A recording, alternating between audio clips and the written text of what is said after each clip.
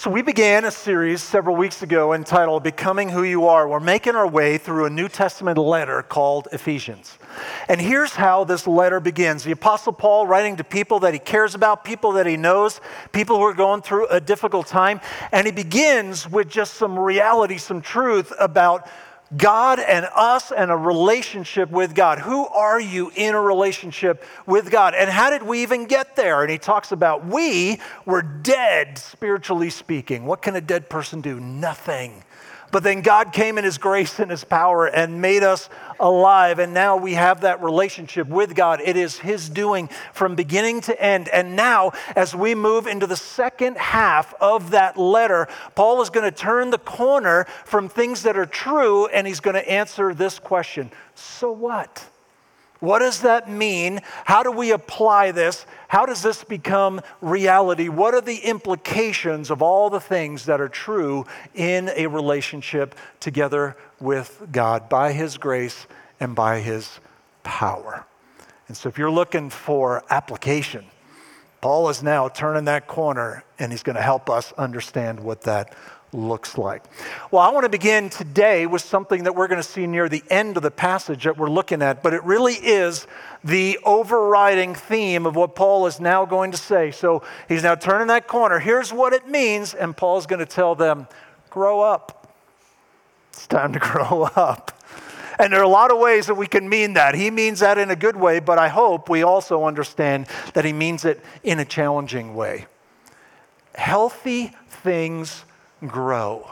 And I think, that's just a principle that we understand, in a lot of respects. How many people here have a green thumb? Your yard looks amazing, and your vegetables, you're going to be handing out zucchini like they're going out of season here anytime. Have you heard the one, how can you identify the guy in the supermarket who doesn't have any friends? He's buying zucchini, right? Because that's what friends do. How many people would say you have a brown thumb? You can kill about anything, that's living and growing in the ground. And healthy things grow. Now, even, think about a baby coming into this world. It's awesome. It's exciting. And this new life. But healthy things grow, including healthy babies. I remember years ago, back on the East Coast, there was a nurse who worked in the NICU, the intensive care unit for, babies. And she said this to me one day, and it just stuck with me. That if there's a problem with a baby, one of the things that you'll see on a chart are three letters. FTT. Failure to thrive. And when that is on there, something is not right and something is not healthy. Because healthy things grow, and that includes faith. A healthy faith grows, and Paul is going to create an argument and push people in that direction to help them understand. So what does that mean spiritually? What does it look like in this context for us to move forward in our faith and to grow spiritually? So let's unpack that together here. There's a couple things that Paul's going to help us understand that spiritual growth includes. Here's the first one. It is joining God's purposes beyond only me. I don't know how your spiritual journey began, but there's a point in time in my spiritual journey where it was about me and Jesus, right? I came to realize Jesus loves me. Jesus came to this world for me. Jesus died for me. Jesus forgave me. All of that is true, and all of that is awesome. But Paul's going to help us understand that's a great start, but then there's something beyond that. And it is not just, something that is good for us to enlarge the circle. There's something on a grand scale that God is doing. And in a relationship with him, you have the opportunity to be a part of what God is doing in this world to redeem and to restore. So we're going to be in Ephesians chapter 4 for most of today, but I want to back up first because he already alluded to something that is now fleshed out in what we're going to see today. This is back in chapter 1. That when Jesus came, there was this plan to unite all things in him. Him is Jesus. Things in heaven and things on earth. Do you see some cosmic language there? Right? Heaven and earth. And we think of the word unite, and often in our experience we think, well, it's good to be on the same page, as a team. It's good, to get together, and kind of have the same game plan and all of that. The word that is used for unite is a cosmic word. that everything in heaven and on earth now is being put back together. And Jesus is making this claim that, or Paul is making this claim that in Jesus, there's something happening that most people probably, when they read this, they would go, Paul, you're a crazy man. Because he's saying that carpenter, that itinerant teacher named Jesus, the one who was nailed to a cross and died like a criminal, he's the one who's putting it all back together.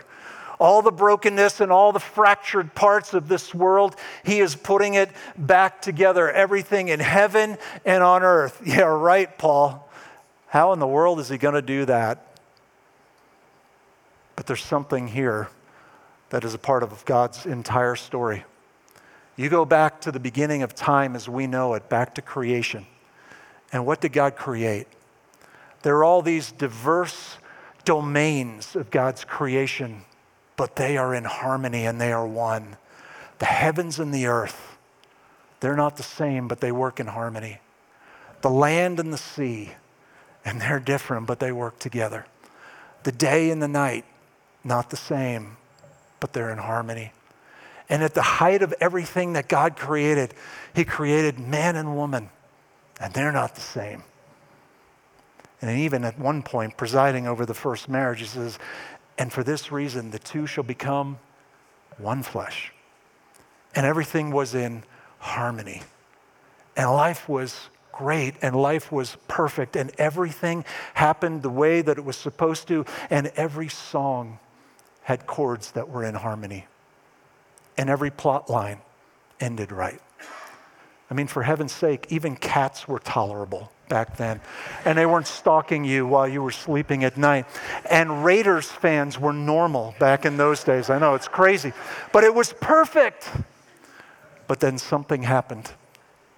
And the picture of that, if I can show you that by way of video here, what God made to be one and to be in harmony, it was different, but it was together. Now all of a sudden gets shattered into a million pieces.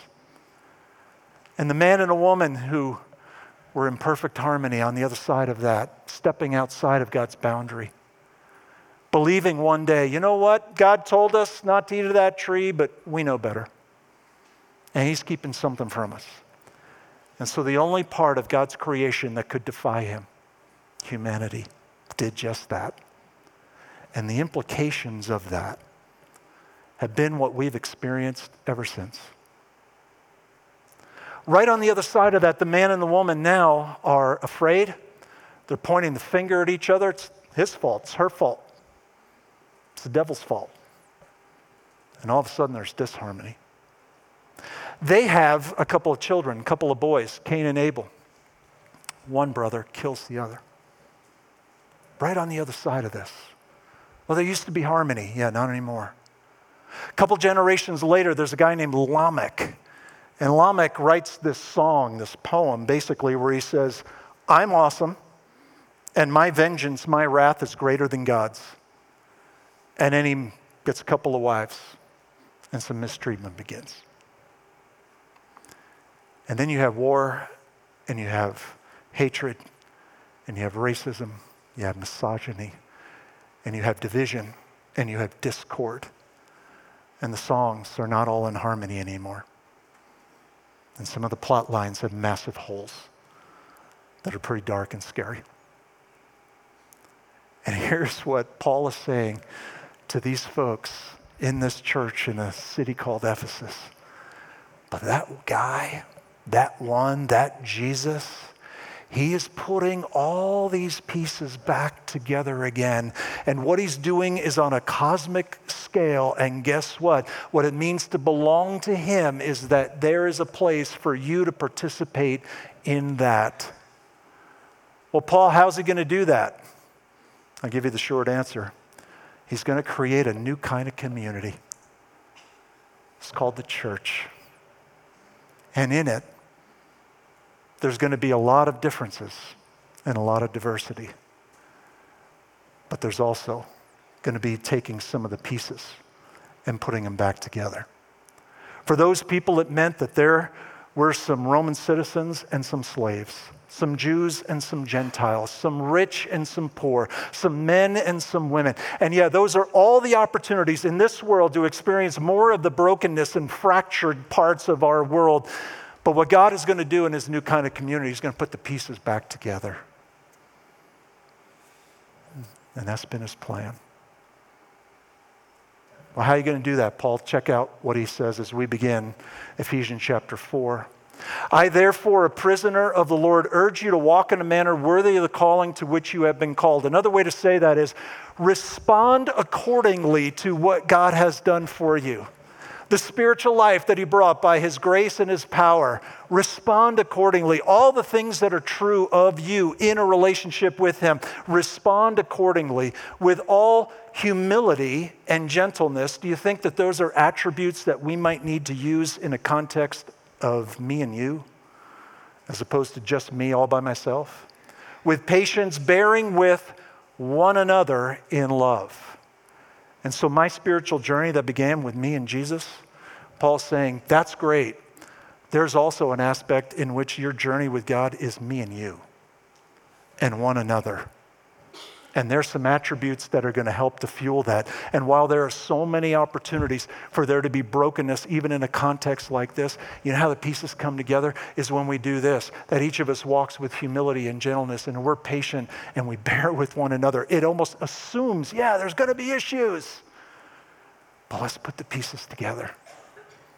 And see if you can see a theme in this next, couple verses. There is one body and one spirit, just as you were called to the one hope that belongs to your call. One Lord, one faith, one baptism, one God and Father of all, who is over all and through all and in all. And do you see the cosmic language once again? And that's what this is.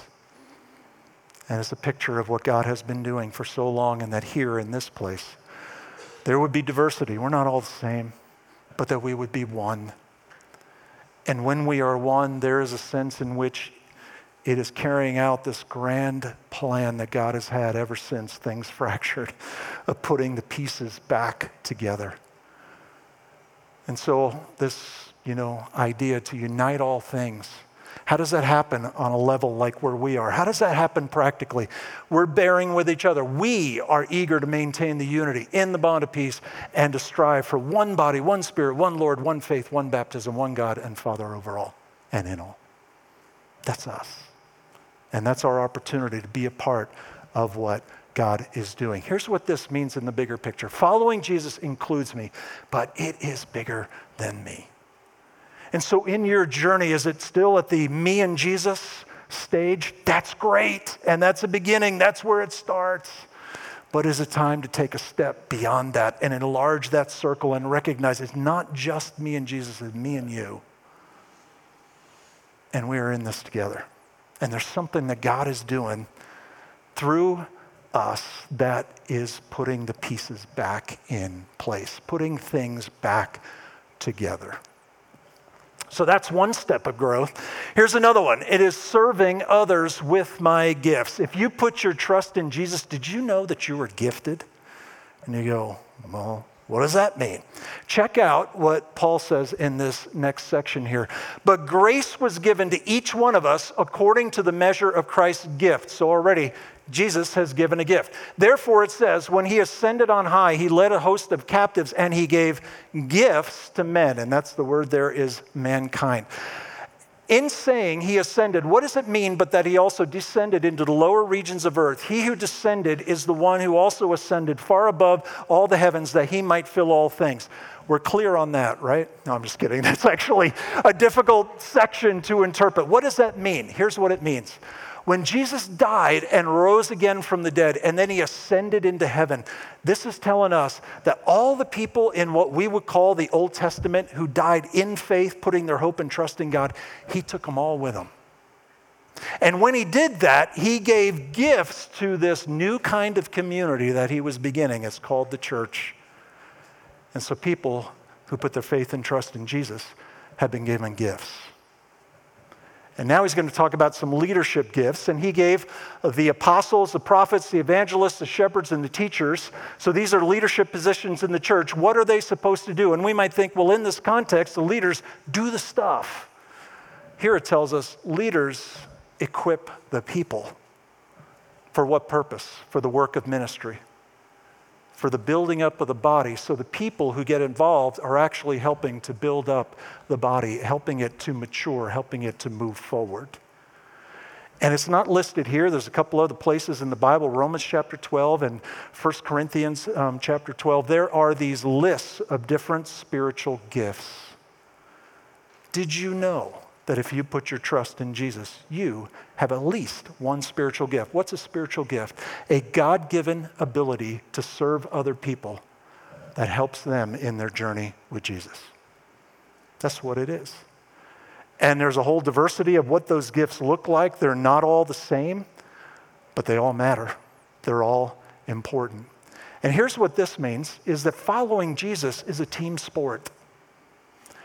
I don't know if you like golf or not. You know, it's kind of an individual sport. You know what I call golf when it's on TV? I call it a prelude to a nap because it's really boring. And there's a bunch of, guys and they're playing, for themselves, and that's fine. Team sports are different. In team sports, we need one another. And there are defenders and there are people on offense. And we got to have the same game plan and be on the same page. And following Jesus is not a solo sport. It is a team sport. And your gift is your opportunity to play your position on the team. So let's talk about some principles with spiritual gifts. Every follower of Jesus has at least one spiritual gift. That when we put our faith in Jesus, it tells us that we get the gift of eternal life. That is God saying, you know what, you belong to me, and you're safe and secure in that. But he also gives spiritual gifts. The ability, the God-given ability to serve others and help them on their journey. Every spiritual gift exists to be used in serving others. Every gift, by its very definition, isn't about the person who has it. So if somebody has a gift of teaching, they're not teaching themselves, right? They're teaching other people. And so that gift is there for others. They're gifts like mercy, not as high profile. But it's the God-given ability to come alongside people who are hurting and to just empathize with them, maybe put an arm around them and help them through a difficult time. They're gifts of all kinds and varieties. And they are not given to the person who holds them. They are given so that we can serve one another. And again, we get this implication. It isn't just about me and Jesus, that it's also about me and you. And we need each other because I don't have your gifts and you don't have my gifts. And so we need each other. One more principle about spiritual gifts. Every spiritual gift is equally important. And in a culture like ours, where we often value position and prominence, we can maybe not get this one right because we may think, well, the ones that are on the platform or the ones that are talking in the microphone are really important, and the other ones are sort of lesser gifts. Not true. Not from God's perspective. Every gift is equally important. They're not all as evident. Can I give you one example of some gifts that you probably will never see on this platform? But man, is it important. Let me show you a group of people. This is part of our kitchen crew. A bunch of ladies and a retired Vietnam veteran there. And they do some incredible things. Let me just tell you a couple of things they do. Every Tuesday night, we have a program here called Celebrate Recovery. And right now, we got 70-some people who show up for that. We also have recovery for teens called The Landing, and then we also have Celebration Place, which is for younger kids, first grade through fifth grade, and they prepare a meal for everybody every week. And the smiles that you see here are not put on because I was holding the camera to their face. That's what happens there all the time, and there's laughter coming from the kitchen. And then they take the leftovers, if there are some. If there aren't, they make another meal. They take that on Thursdays down to God's Garage, where people volunteer as mechanics to fix up donated vehicles, and then we give them away to single moms. And they take care of that. And every time there's a funeral, like there was yesterday, they prepare a meal for all the people who come. to the funeral. And yesterday they fed, 150, 200 people. That gift, and I think that's a gift called helps in the Bible, is meeting needs in practical ways, is just as important as any other gift. You may not always see it under lights, but God's economy, it is just as important as any other gift. Did you know that you were gifted?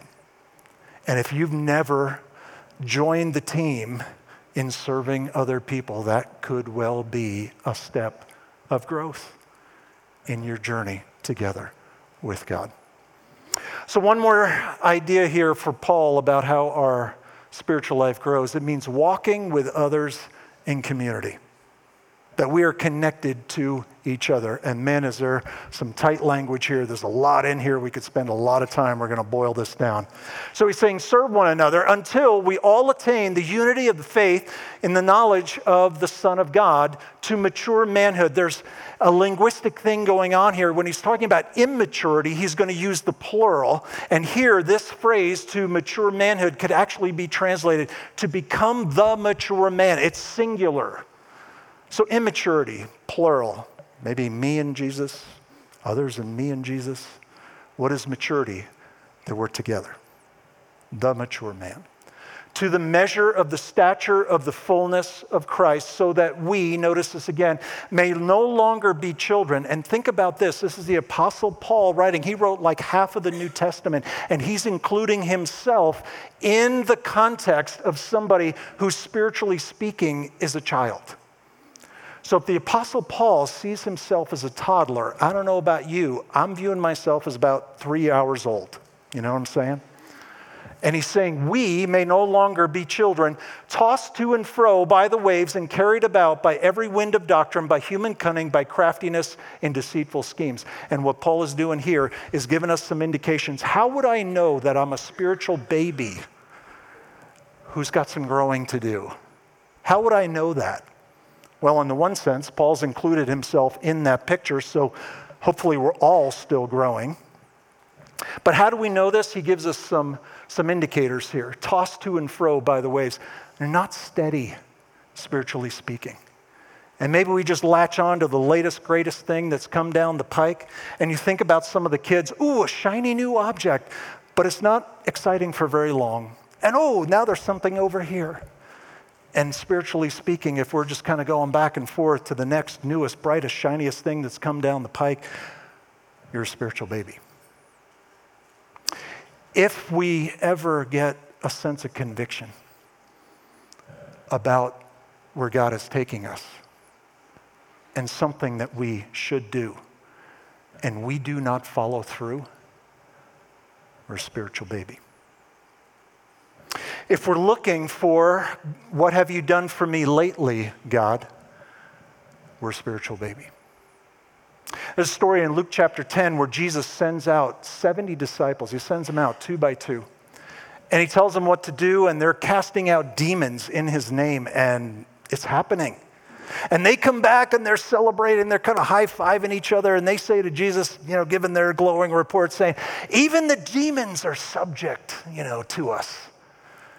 And Jesus, oddly, it seems like in that moment, pushes back and he says, do not rejoice that the demons are subject to you. Rejoice that your name is written in the book of life. And so he's challenging them to say, don't always look to the spectacular to be the thing that gives you a source of confidence and hope. Our ongoing source of confidence and hope, spiritually speaking, is being in a relationship with the God who loves us and has redeemed us. That's where our confidence is found. But this is also talking about maybe the spiritual roller coaster that we ride. Right? I'm in, I'm committed. Oh, I'm out. Oh, I'm back in again. Oh, I'm out. You're a spiritual baby. And Paul here is saying, you know what? In one sense, we all got some growing to do, including Paul and you and me. But there are also some indicators of maybe where that growth needs to happen. And then he goes on, he says, rather, speaking the truth in love. So here's the practical part of this.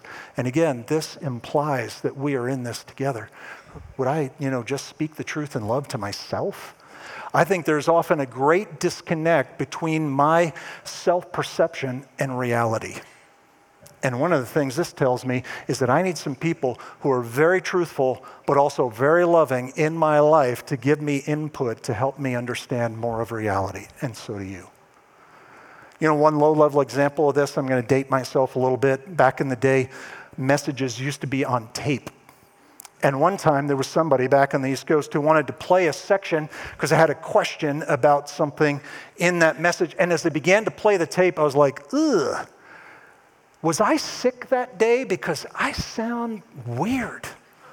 Like, did I have a cold or something like that? I'm like, is there something wrong with the tape?